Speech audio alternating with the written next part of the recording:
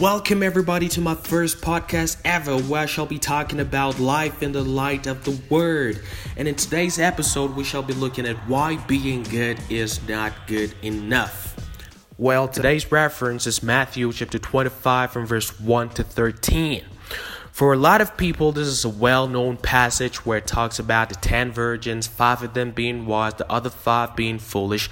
It is important to recognize, though, that although some of them were wise and some of them were foolish, all 10 of them were regarded as virgins.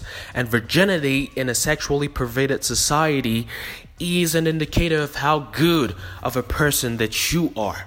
But being good, as we would see later, didn't grant the foolish ones recognition with the bridegroom. Being good was simply not good enough. God requires you and I to be more than good. He's actually looking for people who are both good and faithful. In the parable of the talents, we would see that the master was pleased with a couple of servants, and he would call them a certain way. He called them good and faithful.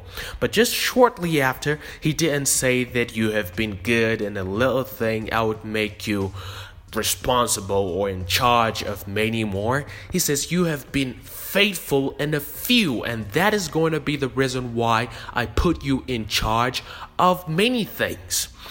That in itself is significant, that even though God called them good and faithful, he didn't really emphasize on the good part. He emphasized on them being faithful.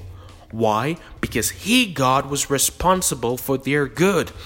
And they, his servants, were responsible for being faithful. Faithfulness is simply then our response to the good creation that God in Christ Jesus has made us to become. The time intended for this podcast is far spent, but I'll leave you with this, that just as no one is good apart from Christ Jesus, no one can be faithful to God without the Holy Spirit. So this is not a call for you to kill yourself trying. It is a call for you to surrender to Jesus Christ and to yield to the Holy Spirit.